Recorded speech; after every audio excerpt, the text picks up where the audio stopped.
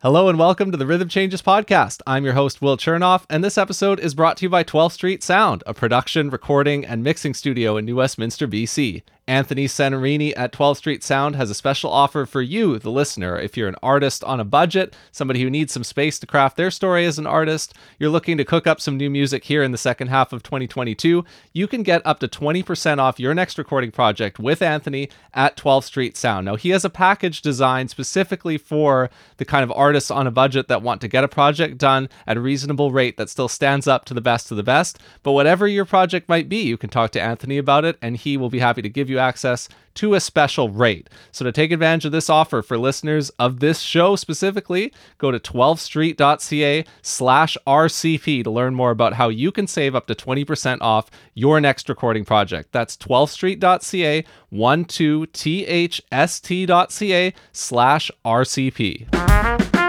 This episode is sponsored by Railtown Mastering. I'm going to tell you something that I don't think I've actually said anywhere publicly until now, which is that I'm working on my second album as William Chernoff. Now, when I completed my first album, after I got the mixes done, I had to get it mastered. And if you don't know, mastering is when you finish the recordings that you've already mixed and you prepare them for release in whatever format you're doing. So that's digital or CD or vinyl, etc. And who mastered my first album? Well, you guessed it. It was Andrew at Railtown. So I'm super proud to have him sponsoring the show because I think he did a fantastic job. And that's why I'm going to hire him to do it again for my second album here. I'm actually just about to email him. And if you need to get your music mastered this year, I recommend you do exactly what I'm doing. So you can go to railtownmastering.com to learn more about Andrew, who he's worked with, and his rates for the different services he provides. And to send him your music, email him directly at andrew@railtownmastering.com. That's andrew@railtownmastering.com to get your music mastered this year. Okay, so usually you hear the guest's voice here. On today's remarkable episode, you'll soon see that this one's pretty cool. Your boy's been doing podcasts for a little bit, and I ran out of hard drive space while this one was rolling. So the guest and I talked for probably over 2 hours. And if you wanted 2 hours of conversation, I apologize that I'm not getting that for you today. I'm not able to render the whole thing, but here is the conversation that we had up to the point where my hard drive got full of podcast goodness. I am migrating to an external drive now so this doesn't happen again. Thanks for bearing with me on this podcast learning journey. Let's get into the episode. Happy Wednesday, and coming at you from New Westminster, BC, this is the Rhythm Changes podcast, the only weekly interview podcast about jazz and creative music in Canada. Wow, this week's episode is quite special. I haven't done like this in quite some time. It's very long, if you haven't already noticed by the runtime. This is a good friend of mine, a great guitarist in the Vancouver jazz scene, and we talk about quite a lot of stuff here, so get ready. You're in for a ride.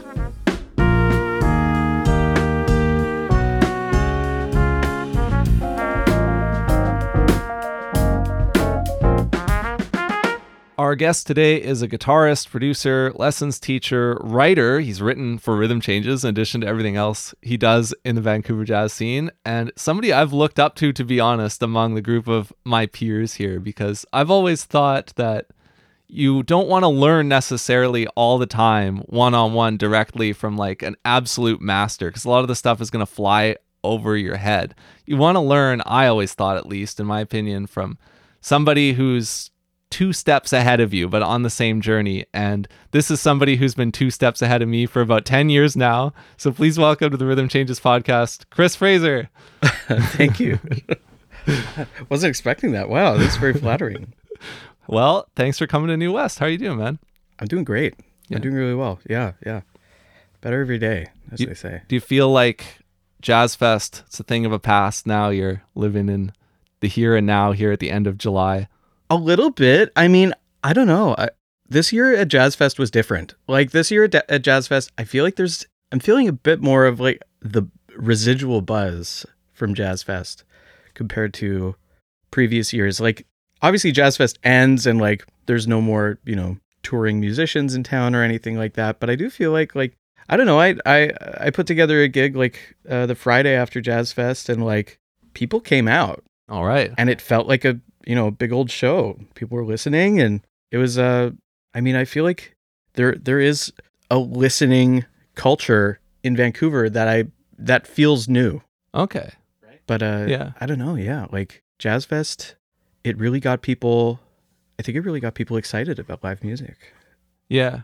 So in past years, I would have felt this way too. Do you feel like it's almost like a summer vacation kind of situation where it feels like everybody's gone for a couple of weeks after? Yes, yeah, totally. I mean, I think that does happen. I think people do just kind of like, because a lot of people, I mean, like that's the busiest part of their year. So Yeah. like as soon as that's finished, they get out of here.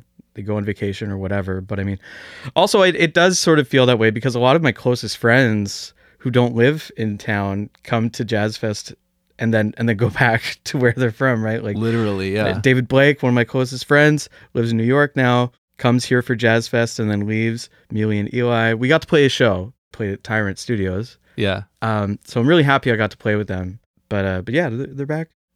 They're back in Montreal, and now I'm here in New Westminster with you. So you are feeling that, literally that thing where, when you Yeah. talk about the international stars, it's like, they Yes. come in here and then they come out. But you've had these friendships for long enough now that you Yeah. are really close friends with really established Canadian jazz artists who are Yeah. in their late 20s, in their 30s, Yeah. and they're doing that. They're coming here and they're playing great gigs and then they got to go home, right? That's right. Yeah, I guess that's just what it's turning into It's the now. same Yeah, kind of thing. yeah. Yeah. So I guess the answer is both, Yeah. either and.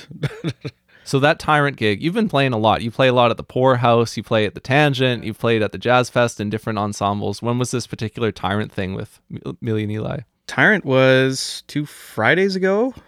It was here. Let me. So end of the festival kind of situation. It was right after the festival ended. It was that same week that the festival ended. Gotcha. So Yeah. the festival always ends on the Sunday, so it was the Friday after the. Oh, Sunday. after. Okay. Yeah. Yeah. Yeah. Because then Amelia and Eli were doing the Frankie's Late Show on the last actual weekend of the festival. They That's did the right. After Dark set. Yes. And then was before fun. that, I got to MC for them and listen to them at the Water Street. David Blake, Eli Davidovich, Amelia. the Hahn. one where the power went out. Yeah. That's right. And it just ended after that, right? Like Well, we had hope for maybe 15 minutes. People didn't know what was going on. And then somebody at the restaurant, this is what I heard at least. I don't know if how it actually went down, but then they heard from BC Hydro that they weren't going to be able to restore power to their building or their block or whatever until overnight. So, they had to close the restaurant at that point and settle up everything. That must have been quite an adventure. But then at that point, we knew that the guys were going home. was it because of another historic heritage building being burned down in the downtown east side? Fortunately, not that we could perceive. So yeah, but that was Yeah. funny one. It was a burning set of music though, Yeah. ironically. So Oh, I'm sure, man. Yeah. But then you played with them too, and you're good friends with all three of them. Yeah. David, Millie, and Eli. So what did you play when you played at Tyrant? What did you play? We did a good mix of stuff, just like stuff that we all like to play. I think what we had in mind was that Kurt Rosenwinkel, Mark Turner, Jeff Ballard, Larry Grenadier quartet. That's like kind of the idea that we had. But I mean, I brought a couple of my own tunes. I also brought an arrangement of a Phoebe Bridgers tune, Oh yeah. Savior Complex. Okay. Dan Dirksen, he contacted me only like not even 2 weeks before then for the gig, because I had been bugging him to get a gig at Tyrant for a while, and he messages me and he's like, "Hey, somebody dropped out. I need someone to play on this Friday night. Can you do it?" And I said yes. And then I asked everyone if they could do it, and they said yes, thankfully. And that was actually the night before the three of them were actually flying out to Montreal. Even John Nicholson, who was playing, he also flew out to Montreal just to visit his brother who lives there for a couple of days, but also Amelia and Eli were leaving the next day. So like it was very, like we just barely got them before they were all leaving to be able to do this really, really fun show. But I was super pleased with it. Yeah, we filled up the room. I know you've been to Tyrant, right? Yeah, I played there once as a leader way back in January 2020, I guess, and I played there with pre-COVID. Yeah. Oh yeah. Okay. I had a weird band, a funky band, a mishmash of things because I was kind of between projects. Uh-huh. My band was Gabrielle Duvroy, my best friend Yeah. Gabe on violin, and Alvin on guitar. Okay. And Carson on drums, who has always played drums with me. Dude, I love And Carson. then I had Thad on trumpet for the first set. Nice. So it was kind of like a set What, one, did you set have to two leave? split situation. Yeah, you had to leave. That Yeah. wouldn't surprise me, man. Yeah. And then somebody else had to leave too. I can't remember, but it was like it was like a split set situation. So that was actually the first time there was the first time I played at Tyrant, but it wasn't the first time I met Dan. I met Dan because Dan was great friends and musical partners with this guy named Bill Moisey. I don't know if you're familiar with him, but he passed away of cancer last year. And he was a long time, like he was probably in his 50s or something. He was like a long time okay. sound Oh. tech and like a technician, but also a musician and composer who wrote like really kind of Frank Zappa avant-garde kind of, Okay. and like would put together Right, okay. epic ensembles to deliver this music. And so he did that at the Seashell Arts Festival. Okay. And so him and Dan kind of co-arranged and maybe co-wrote a lot of this music together. Nice. And so they roped in a bunch of Oh, so random it's like players. a tribute to his friend, Yeah. like this Zappa kind of music that he's doing. Yeah. Yeah. Oh, that's so sweet. Yeah. So I wanted to mention Bill Moisey on an episode of the show at some point Yeah. because we miss Bill and he was a great dude. But yeah, the Seashell Arts Festival in 2019, that was when Yeah. I met Dan because he brought me in. He brought Gabe in as well to play violin. Cool. Like James Meager was up there. Who else was up? There were like yeah. 12 of us Yeah. who went up to Seashell that Nice. weekend. And then after that, then I played at Tyrant a couple months later because then I found out he was doing that and I was like, oh, Yeah. sweet. And then, I played there with Amber Sang a couple months ago. Oh, nice. Okay, Yeah. cool. Also with Alvin? That was Amber, Alvin, Clem Pytel on drums, Dean on piano, and me on bass. So Great. those good times. Clem's a great drummer too. That was the first time I met him to play with him for that gig. Yeah. Yeah. He subbed a couple times for Todd in this bigger band that I did the last year. What was that? I don't know if I remember. You don't know this. about bigger band? It was the VCC ensemble. Oh yeah, Dean was doing this too. Dean right? He was in writing it. music It was for me. It was a great band, honestly. Oh, so you played on Dean's things in that band? Maybe. Yeah. Yeah. Okay. Yeah. That checks out. Yeah. Gotcha. So it was Yeah. just this last from about late September up until April. We basically just did this VCC course. Okay. Yeah. No, I know what that is. I thought it was like the Chris Fraser bigger band or something. I was like, no, I never heard No. about this. No. It was the VCC bigger band. It was Yeah. John Corsford's Yeah. course that he teaches, even though like I think at most one band member was an actual VCC student. Oh, I see. Yeah. Everybody It's else broader. registered for the course, but not for any other part of the okay, program. So, but it was a great group, and that's also how I got to know Jocelyn Waugh a little bit better. Nice. She was in the group, and then she asked me to play Jazz Fest on the Sunday, on the last day of Jazz Fest, and that was with Winston Winkler and Omar Amlani. That was an awesome Nice. show. That was a really good show. Where was that? That was at the Roundhouse. Okay. Yeah. Was that around when Thad? I know Thad played at the Roundhouse. Thad played Yeah. the day before. Day before. Okay. Yeah. And we were the last band at that venue. Closing it out. I always play the last day of Jazz Fest for some reason. You're the closer. I'm You're the the closer, finisher, yeah, Mr. that's right. Reliable. Yeah, right? yeah. I'm coming in at Yeah, you it's know, like bottom Jeff of the Parker eighth. closed the Yeah. actual festival down at Ironworks. Yeah. Oh yeah. That's right. Yeah, it's me. It's totally me. Yeah. No, I mean, I guess that's just how it goes. But it was a great show. The crowd loved it. It was Jocelyn's first time leading a group.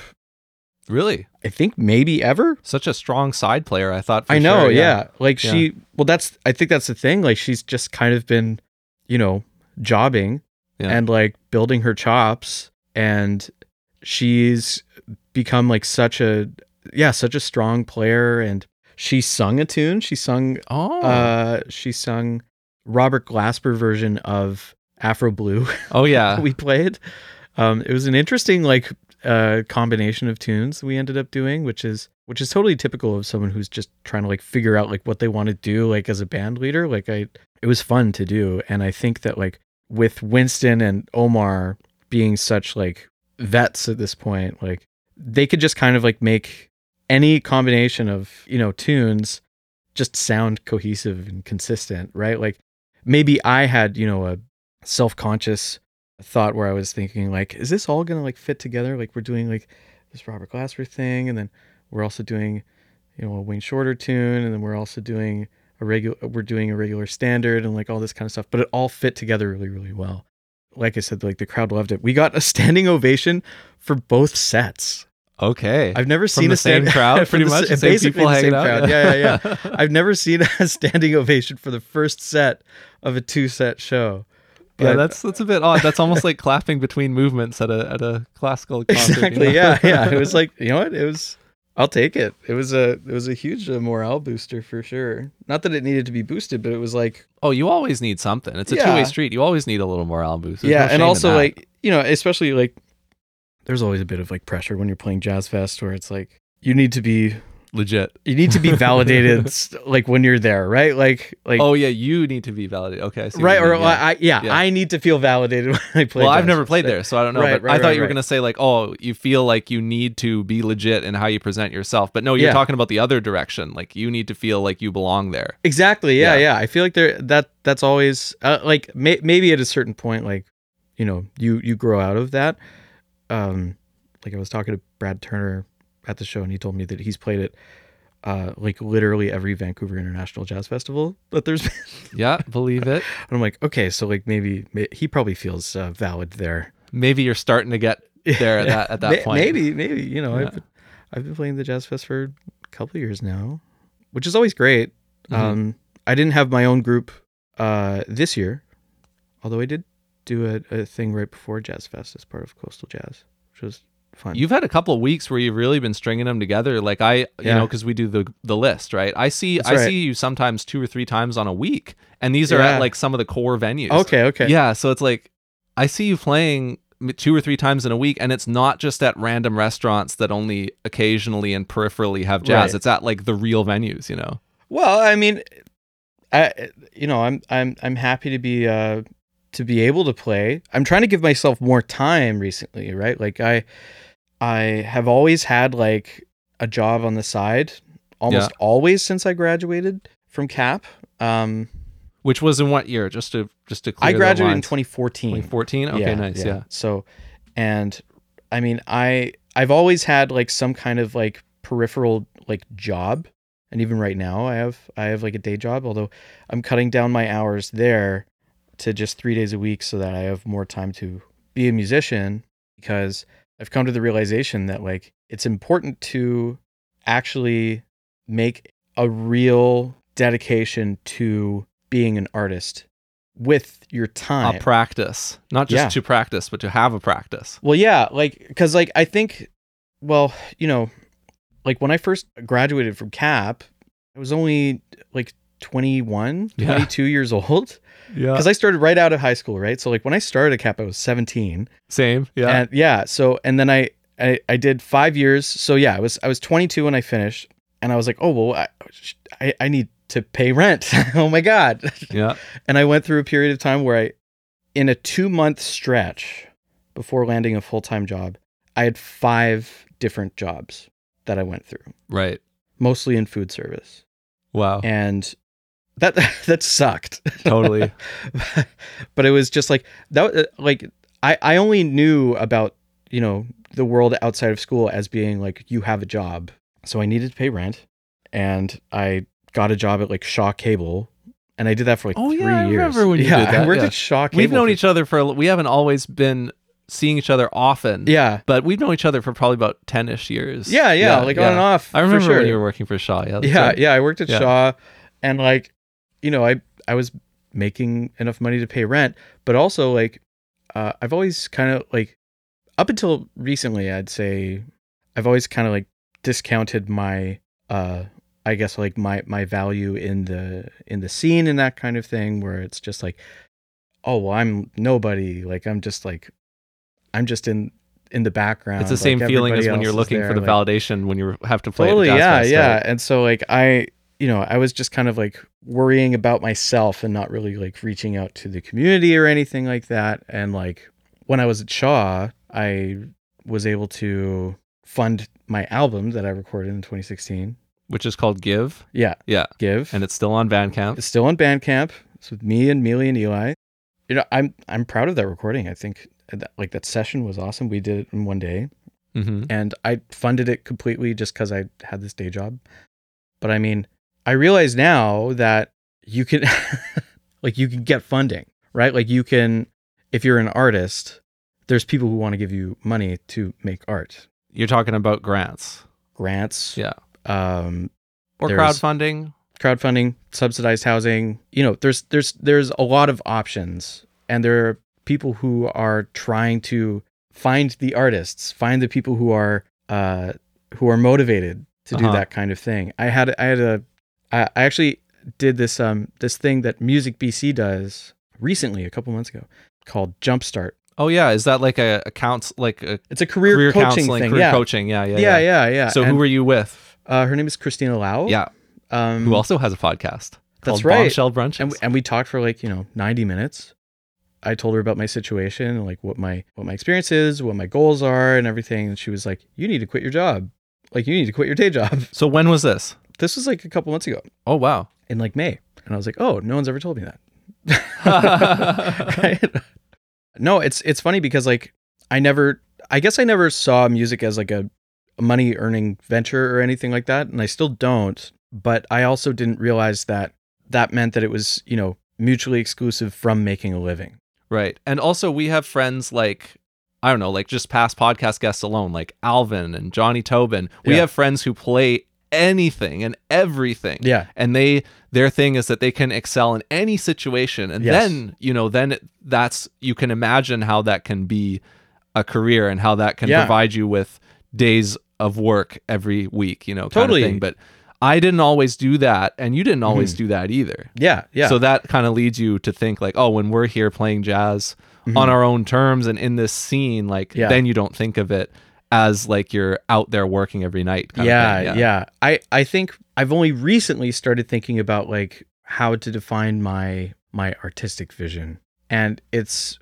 occurred to me that I actually have a very strong sense of my vision as an artist. I would second that. I can imagine what you sound like. I've heard you dozens of times, sure. Right? So, and you do have a strong sound. You have an identifiable voice, right? I appreciate that. Thank you. You do. And it's something I've developed, with just the experience that I've over 10 or 15 years, right? Because I tell people I worked at Shaw for 3 years after I graduated, and that's all I did. But what I don't tell people is that I worked at Shaw, but I was also I recorded an album while I was there. I also was playing at the Libra Room once a week for a while, right? While I was working at Shaw, so I would finish an 8-hour shift at work, go home, grab my stuff, go play at the Libra Room until 12 a.m. And that was experience that completely formed my voice and informed my ability to. I mean, the Libra Room, say what you will about the Libra Room, right? But I think that it was the perfect kind of situation to train somebody like myself on how to become an effective leader. Okay. An effective band leader. So we have a lot of listeners to this podcast who are too young and they never saw the Libra Room. So you might be a good person to kind of paint a picture of what this venue was like. I mean, I spent a lot of time I feel there. like the Libra Room was a good example of a venue, a type of venue that you don't really see anymore. Maybe for the better, but I mean, what the Libra Room was that since it's been gone has not been repeated is a venue that had music every single night. Mm-hmm. Sometimes 2 or 3 acts of music every night. And this is, we're talking the Second Floor Gastown, is kind of doing that, but not quite, not quite totally. On that level. Yeah. Second Floor is doing awesome. I just did their first Tuesday. They just started a Tuesday. I just did that. Who'd you do that with? Great. That was with Todd Stewart and Jeff Gammon. Oh, it was great. What a trio, man. Wow, on a Tuesday night, you can hear just on 3 killer players. That was funny. That was a good one. I mean, I think that's where the post Jazz Fest lethargy started to kick in because was when you were playing that gig. Well, not for me. I think for the concert goers because Oh, you saw the audience kind of dip a attended. little Yeah. bit. Yeah, that's when you saw that in literally the first couple days after the last festival weekend. You did have of course you would have a dip in the Yeah, of audience course. there to Yeah, some yeah, extent yeah. as people are getting back to their day jobs. And getting back to Exactly. their- Yeah. yeah. But what a band. Yeah. Yeah. No, it was great. It was awesome. Yeah. So Second Floor Gastown, they're the closest thing to that, maybe we could say, in terms of they're trying to put I suppose, music on yeah. pretty much every night. But the Libra Room was doing it in maybe a little bit of a looser way, and they had Yes. more musicians Well, coming through. okay, and- there yeah. is a specific difference. Second floor Gastown is restaurant. it's a restaurant, but also second floor. The upstairs is much more of a listening room, right? Everyone Right, the is Libra Room is kind of rowdy. the Libra Room sometimes. was a bar, Yeah, right? And you were kind of competing with the room. for sonic space. Yeah, exactly. Yeah, And- I do recall this. and it yeah. was you were competing with the people, the patrons of the Libra Room, and sometimes you were competing with the management of the Libra Room right. for whatever, right? But yeah, so for people who aren't aware, it was a bar and restaurant on Commercial Drive. Commercial Close- and Gravely, if I'm not mistaken. Yeah, just off Commercial and First. It was it was the music there was curated by Bruno Hubert, Mm-hmm. who for a while lived upstairs from the Libra Room, but eventually he moved out and instead moved across the street from the And Libra Room continued to play there. and continued to play very there often. most nights. Yeah, he would And you're do, talking a like solo 2 or set. 3 bands, so he would be first, He and would be then one of there them. would be a band. That's right. Yeah. Yeah. So usually I would play right after Bruno finished his solo set. And you had a Um, regular thing arranged with him where he was bringing you in there every week, right? Kind of Yeah, thing. more or less. Yeah. I mean, it wasn't Not, like, as strict. agreed. Yeah. It would more like be, Facebook message, hello, monsieur, can you please bring trio tonight, tomorrow night, something like that. Not a lot of notice, but I had given myself, So it wasn't always the same night of the week. no. I Oh, mean, okay. like, it wasn't like you I were there played- every Thursday night or anything. no, I played Okay. I played a lot of Wednesdays. I played a lot of, early week kind of stuff. Yeah, the spots that needed to be filled if they were going to do Yeah, music every exactly. night. And Yeah. I was a young guy, and I was just looking for work. And and the Libra Room would pay $50 a person right for mostly trios. for mostly trios. So I would get, whoever was available. I remember the first day I played the Libra Room, it was in my last year at CAP in 2014. I had sent Bruno a very professional Facebook Messenger message asking for a gig, maybe 2 weeks before then, Uh-huh. right? That he had maybe seen or not seen. I don't know. I just sent it, put it out into the ether, and I didn't know what to expect. Obviously, he didn't reply. I'm like, okay, well, maybe he just doesn't Doesn't want need me it. to play. And I had a rehearsal with Nightcap. I was in the rhythm section of Nightcap my last year with Jeff Gammon. hmm Josh Wright was drumming in that. Oh, group. yeah. And we did our rehearsal. The rehearsal ended at 4:30 or 5 p.m. or something like that. And we get out of rehearsal. I look at my phone, see I have a new message. Bruno has asked me to play that night. And I said, yes. I didn't have a band yet, but I said yes. Oh, yeah. And I tell Jeff, like, hey, are you busy tonight? Do you want a gig? And he was like, yeah, sure. Josh Wright was busy. He couldn't do it. And I'm walking through the hallways of Looking for somebody. Capilano, and my good friend Miles Wong yeah, there you go. is not busy that night. Or maybe he had to cancel something.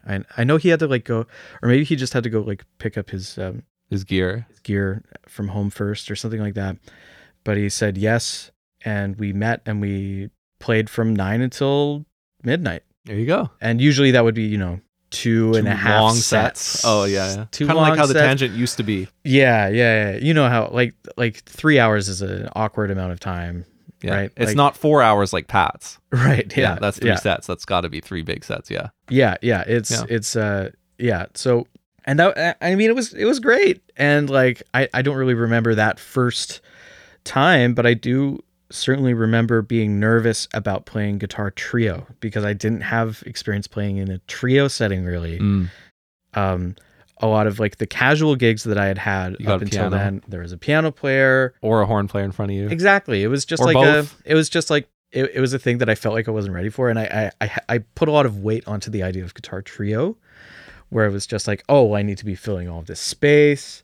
I need to be, melodies, which I wasn't necessarily used to doing as much. Yeah.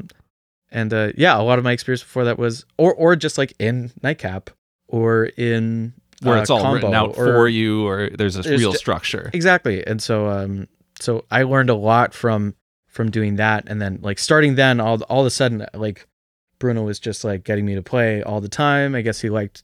So obviously you played well. I guess so. Well enough for the Libre Room. Yeah. And, it was managed by this guy named Bake, Beik. Okay. Who had like a dB meter above the bar. If the band got the dB meter to spike into the red zone, he would come up to you and tell you to be quiet.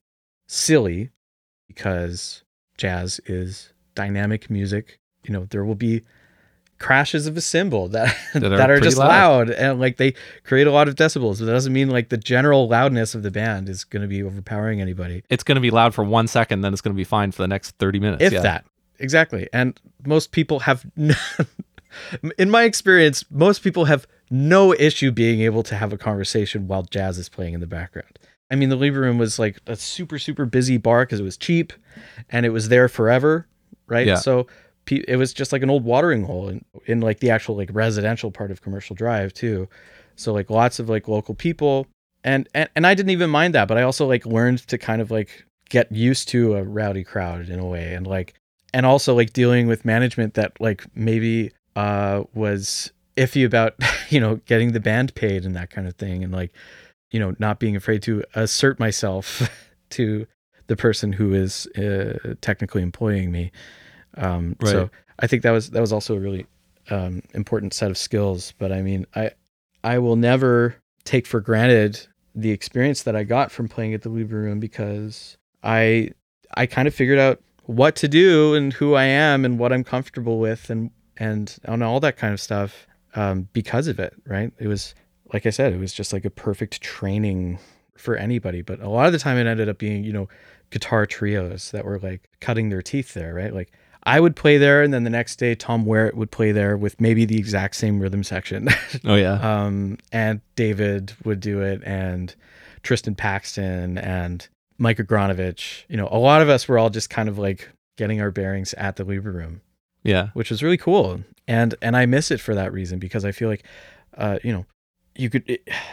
everybody who played there got better as a musician because they did it, I think. Yeah. Because also one of the advantages of having a rowdy room and a gig that doesn't pay very much anyway is that you can do whatever you want. You don't take it too seriously. Yeah, you can do whatever you want, and you could treat it like an open rehearsal. You can like stop playing halfway through the tune and be like, let's try that again, and like no one will know the difference, even though like that hardly would ever happen anyway.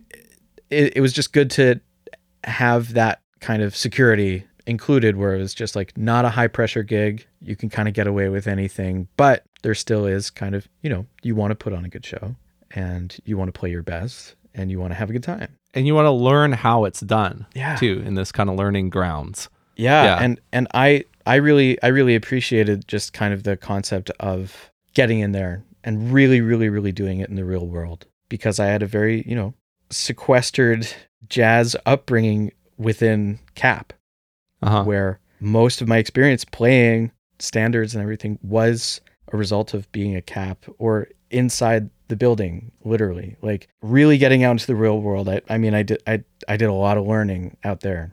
Mm-hmm. Yeah, something like Second Floor is a really good example. Be doing that today, yeah. Yeah, I mean, Bonnie seems to be really open to hiring people who are trying to get experience, right? Like you could also say the same thing about Tim doing the late night thing. We're recording on Monday, July 18th, so there's a Lido gig tonight at the Lido. Right, the Lido, yeah. He's doing doing lots of like younger musicians, like putting together like bigger groups at the Lido. Like that's great. That's awesome. Yeah, I mean, I wouldn't say that it's the same as the Libre Room, because it's really being like, for the most part, it's like actually being promoted. There's a stage there. You're up on a stage. Yeah. And people are listening. Yeah. People are coming. People are probably paying for tickets and that kind of thing. So there's a lot more kind of like pomp and circumstance compared to the Libre Room, where it was literally just like every other week I get like a Facebook memory of yeah. of just myself being like, surprise, playing tonight at the Lever Room with Bobby Weens Hey, and there you go. Nico Whitworth or something like. Nice. You know, two people who would probably never played together before yeah. then, and will probably never play again, together ever again. But they did there. Oh, yeah, that's funny. yeah. Did I ever play with you there? I feel like I might have once. I have this memory of playing the first track from Soul Station. What's it called? Remember. I have this memory of playing that tune with you. It's long ago possible. enough now that I don't recall the details. It's certainly possible. Yeah. I mean, I've done, I did like dozens of nights. Yeah, I think you were calling out the chord changes to me. and how does so that that's make you that's feel? what you're talking about. Great. I needed the help, man. I need all the help I can get. But that's what we're talking about, right? Like you're talking about, you could start and stop and you could change it up and it wouldn't be a problem, right? You were doing that for me in this memory I have of playing this tune where I didn't know the tune, but you were talking me through the changes so that I could play it. Yeah. Well, I mean, I kind of I do really like to be I love to be able to kind of like provide that experience for people, for younger players, like it's I mean, like I kind of got that same kind of thing going to the jam. The Pat's Jam? The Pat's Jam, the or even the Goldie's Goldie's Pizza Jam. Yeah. Did you ever go to the Goldie's Jam? Yeah. Just so, barely. I caught the tail end of it. Yeah. Yeah. So like I did the Goldie's Jam every week. Me and John Nicholson, we lived together at the Pender House. We were each other's support system for going to the jam session at Goldie's. And I mean, like, for me, this was before I was friends with David.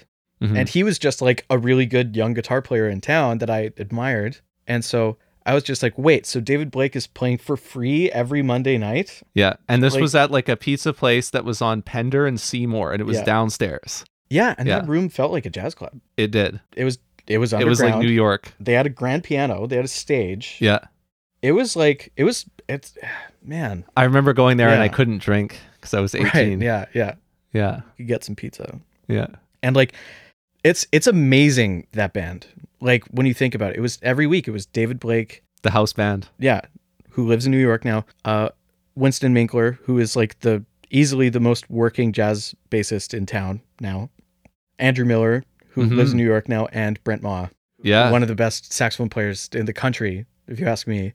And they were playing for free every week. Yeah. So like just for that reason, I was happy to go to the jam, just to like see them play, see what kind of tunes they were calling, how they, kind of observing that. Because this was earlier, right? Like before I was doing a lot of my own gigs. This was, probably like 2011, 2012. Mm-hmm. I'm just sort of like observing. I remember just like, Brent calling Just Friends and being like, oh, I need to know Just Friends if I want to play with Brent Maw. And so I learned Just Friends, right, that week. And like, I felt so much more motivation to learn a standard in that context than I did for combo, for example, right? Like, but I mean, that's how I got to know David and became really good friends with him since then. That's also, I remember like eventually David asked me to host the jam at Goldie's one time. I remember Ben Frost came with me. Okay. And I like told him to come, but I actually have like basically no memory of that because maybe I just like had no idea what I was doing. But I do remember that I did host it one time. That was the fact that I did it was a big deal. But like, eventually it's just like, at a point it was just like, okay, well, this is just what I do now. I just go to the jam, learn tunes, and I play with people as much as I can. And that just became my routine. That's how you participated. Yeah, exactly. Like if you're not, doing your own gigs, having a jam session in a city at all that's regular is amazing. And we do. Yeah. To this day. Because we have continuously ever since then. Yeah, for sure. Because the Pat's Jam took over right from that one when it started exactly. in 2014. Yeah. That's right. Yeah. So, and Phil Boniface was running it. Yep. And, I became friends with Phil Boniface that way. And he put me up with like some really, really great musicians to where I was kind of like almost in over my head. Like you mentioned having someone yell the changes out to you. Some unknown person. And that happened to me at the Pat's Jam. Okay. When Phil put me up on stage with Paul Rushka, Dave Robbins, whoa, Brad Turner on trumpet. Whoa. Who else was up there? John Gross. and Bob Murphy on Oh, piano. wow. That's a lot of people, and that's a lot of Yeah, amazing big- people. Big band. Didn't Yeah. need me on stage. No, what but, are you going to do? But Phil was like, "No, man, come on, go up there." Yeah. Yes. My impression of Phil, I love Phil. Great guy. My impression of Phil is always that like everything that he's telling you is a secret. Oh, kind of like a half whisper. Yeah, just like man, he's like it doesn't have to be. Could be Like, anything. Yeah, it could be anything. I don't know. It's been a while since I've done my Phil Boniface impression. If he's listening, I love you, Phil. I miss you. Yeah, Phil Bonfast, Christian Brothen, and Sharon. Even at that point, right? Yes, That was the that's trio right. that hosted the jam. Yeah, Christian. Yeah. Yeah. I played Christian last week. Oh, nice. But no, and he put me up, and John Gross is on stage, so obviously he calls Voyage, and I didn't know Voyage, but they counted it off, and I was playing Voyage whether I knew it or not, and yeah, Paul was just like screaming out the changes, especially to the bridge. I remember the changes to the bridge. It was like, there's a lot there. And like he had to scream them over Dave Robbins. Right. Um, Loud drumming. but there aren't that many changes. It's not a long tune, so like I was able to figure it out. But I'm thinking really hard about it, and I let Bob comp for John. I felt like I had the changes down, so I started comping for Brad on Brad's solo, and then John Gross comes up to me and just starts whispering just the wrong changes into my ear, just as a joke. Oh no! Because I don't know if you know John, but like his whole thing is that he's like he basically will just bust your chops anytime that he gets the opportunity to, especially if you're a young player. So you either and I guess he's just trying to see if you can roll with the punches, right? So he was just like trying to get me to make a mistake, I guess. But I mostly thought it was funny because that's probably the funniest thing you can do to somebody in that situation is just try to whisper the wrong changes to them, because that's coming up with the wrong changes is already like that impressive. requires thinking. Yeah, it's impressive to do. Like, so I saw the humor in it. Although I couldn't appreciate it at the moment, but I do very much now. I cherish that memory. I suppose Phil saw that I had a lot of dedication, and he wanted to kind of put me in that situation where I kind of felt like I had earned that. That's all I can say about like going to the jam. At least it's like the house band always appreciates people who are there for the right reasons. Not that you can really be there for the wrong reasons, but like like. If you're there to learn and you're there to be a part of a community gathering, then the house band understands that, and they'll treat you well. In my experience, at least, yeah. Yeah. Oh, that's awesome. All this stuff about real world experience, Yeah. right? Can I ask you a harder question about that? I guess. Okay, let's try. Yeah, exactly. Let's try, because I'll jump in on this too. So Yeah. imagine there's somebody today who is in that age like where you were when you were first getting exposed to the Libra Room, when you're starting to have all these great real world experiences that you're telling stories from around that age, but hasn't had them yet. And so instead what they have is what you described as the sequestered feeling, where you're playing for the classroom, Yeah. right? And there's a level of satisfaction and joy and stuff and learning that you don't get if you only have that, right? At some point you got to go out and find. Yeah. That's kind of what we're getting at here, right? Yeah. With these kind of stories, right? So what should that person do today? Well, like I said, like what I had to do was reach out, right? Like I had kind of like learned about reaching out that year, because earlier that year I reached out to Peter Bernstein to get a lesson with him while he was in town. He was playing at the Cellar, and I was like, I want to get a lesson with this guy. I sent him an email. I don't hear anything back. This was like 2 months before he comes to town. I sent him an email and I didn't hear anything back. I'm like, oh, okay, well, I guess he's not doing anything. Peter Saravalli. Yes. You know Peter Saravalli? I played with him, yeah. He comes up to me like a week before Bernstein's in town. He's like, hey, man, I'm getting a lesson with Bernstein. And I'm like, oh. what did you do? Like, how did you get in contact That's with him? funny. He's like, did you email him? Like, yeah. He's like, dude, you got to message him on Facebook. And I'm like, Oh. that's so unexpected, but okay. And sure enough, I sent him a message on Facebook, and he gets back to me like later that day, and he's like, yeah, you can meet me in my hotel. We'll do a lesson. that was crazy. That was like one of the first like things of like me initiating like real world contact and like getting a response, Getting a result. right? And was this not the beginning of you eventually got a grant to go study with him? Yeah. This was before that. This was the Yes. beginning of your journey with Peter Bernstein, Yeah, and that's yeah. how you So started it. So I built that rapport with him, and you know we had a great time. You know, it was supposed to be an hour, and we ended up playing for an hour and a half. And he was like, I gotta go have lunch with Weeds. And so like we ended our lesson, and he was just like, yeah, sounds great, man. Like hit me up again. And eventually, you know, I ended up writing this grant proposal to go study with him. He was cool with it. And like, you know, I would never have like had instinct to reach out if I had never gotten that kind of like first response, right? So like after that, I had kind of this instinct to reach out to whomever, right? So Because you did it and you saw that it actually works. Or that and it can work. materialized, right? Yeah. Like you just have to show initiative and show that you have something to offer, I suppose. So same thing with Bruno. It was just like, oh, well, I'm just going to send him a message. And that worked out. And then eventually, you know, I applied for this grant where I was able to study with Bernstein. And I actually got this advice from Christian Brathen, who had also successfully gotten a study grant. And he said, you know, figure out who the program officer is for your grant program, reach out to them directly and introduce yourself and be like, hey, I'm a person who exists in the real world. And they will probably help you out. Right. There's people out there who are waiting to be reached out to. Chances are you are the type of person that they want to reach out to them. And if you're not, then they'll let you know. But like, if you're not yet, then they'll let Right, you know. yeah. They might even tell you what you need to work on. sure, yeah, absolutely. Yeah. Absolutely. Yeah.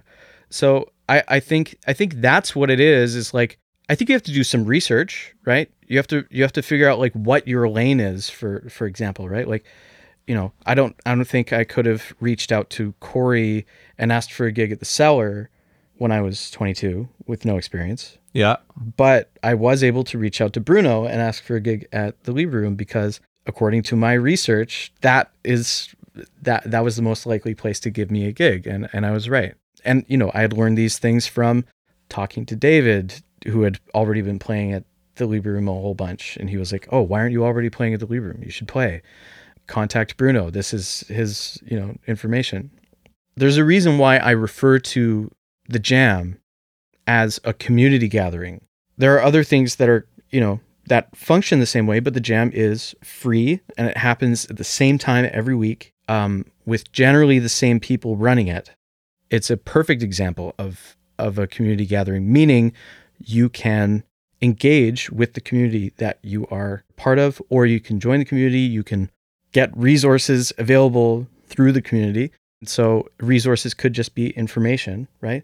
If you ask Sharon, where's a good place to play piano? Like who should I contact for a gig or something like that? You know, you'd probably be able to tell you, or anybody else. Or you can meet somebody there. I know this happens all the time. You can meet somebody at the Jam who is in a similar place to you, career-wise, who you can collaborate with, and you can build a group, and you can have a project, and you can present that project to somebody.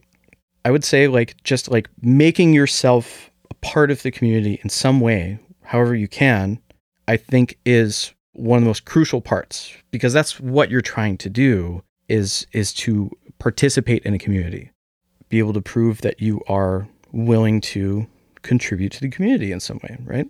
And there are many ways to do that. You know, make connections, make new friends, hopefully, you know, all those kinds of things. And, you know, let these things grow organically through those connections, but also be proactive, reach out to people, ask who you can reach out to.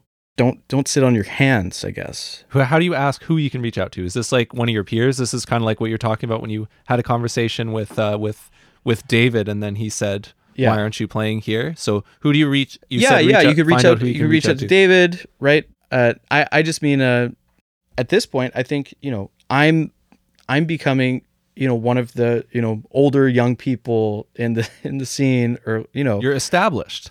You I- are. Yeah. I'm more established than I was 5 years ago, right? Mm-hmm. And so you could ask me, you could ask, just people who have And people Like- do ask like me. what- People like, do ask me for who sure. ask Yeah. you, Yeah. or like what you were saying, like at the beginning of the episode, like asking somebody who's 2 steps ahead of you, right? Yeah. Like getting advice from that person because they'll be able to provide like a kind of like a more practical version of advice, right? Like I'm giving kind of more generic advice where it's just like be a part of the community, ask somebody who probably knows the answer to a question. When you join the community, you can identify that person, build some sort of relationship with them, right? Like there are people who I guess you could call gatekeepers, Which doesn't have to be bad. yeah, You know, they serve a purpose, Yeah. right? Yeah. yeah. But like the same thing I hear from all the people who are booking music, they want to hear from people and they want to book people who are active in the community. Who are participating in a Yeah. way that they can, it is legible to them, that they can see. Yeah, totally. Yeah. Yeah, exactly. Which is more than fair, right? That's generous, really. They don't have to go that far. They could be like, no, I need numbers. I need to know that you're able to bring this kind of crowd, that kind of thing. That's kind of like I've heard that kind of thing before. And just asking for you to be a member of the community is, I don't think a big ask. Like generally what I would tell people is try to be there, make connections. Don't just, show up and leave without talking to somebody. Like you can usually spark a conversation with somebody at Pat's. Like Sharon Minamoto is the nicest, most generous person in the universe. So like you can talk to her and she will give you the time of day. And she makes herself very busy at the jam, but she will still talk to you, and she's a really good person to talk to because she knows what's going on. She's relevant. But yeah, there's like Bonnie at second floor, Corey even, right? Like although Corey has a podcast now where he just tells you what to do, right? He tells me what to do. Yeah, he tells you what to do. Yeah. Yeah, I ask him. Yeah. And he tells me what to do. He's interested in doing that because I mean Corey Weeds, he's the guy. That's so funny because he literally said on episode 1 of Jazz Office Hours, the first one that we put out this month, he said like a couple of years ago, he literally said people started saying I'm the guy. He's the guy. And like It's true. he never sat down to think about that because he's just going. So in his mind, he's still like a young guy coming up, and like Totally. he honestly just thinks that every day. And so he didn't really sit down and think about what it meant that other people were thinking he was the guy now until Yeah. like very, very recently. I mean, I think Yeah. I think everybody kind of experiences that, right? Yeah. Everyone is a little bit divorced from their public perception, right? Especially if you're a person who just has their head down. Of course you would feel that way. But I mean, The Cellar was, I mean, that's there isn't anywhere else where you'd be able to see Christian McBride play in Yeah. October For like 2 or 3 nights. Yeah. Yeah, I saw right? him. I Like- remember that one. with yeah. Christian Sands and Yeah. On drums, Ulysses Owens. Ulysses, yeah. Yeah. Yeah, Ulysses. Owens. Yeah. And then, and all the way up to like George Coleman and Harold Mayburn, of course, Yeah. too, right? People like that. Yeah. Totally, yeah. Yeah. But he went to, this is material for a future episode of Jazz Office Hours probably too, but like he went to New York with the attitude that we were talking about earlier. Like he went to New York to reach out. Yeah, Like exactly. to try and introduce himself to people who were established there. Yeah. Totally. Yeah. Exactly. Like it keeps evolving, like it's always going to feel like you're appealing to a larger. It should, because that means you're learning and you're like striving to. Yeah. Totally. Yeah. That's true. Yeah. But I mean, so don't be afraid of that feeling, I guess. Yeah. Because it's always going to feel like that. And yeah, like it's a skill to like be able to do that and feel okay about it and not feel weird and small to reach out to a larger entity, yeah, reach out.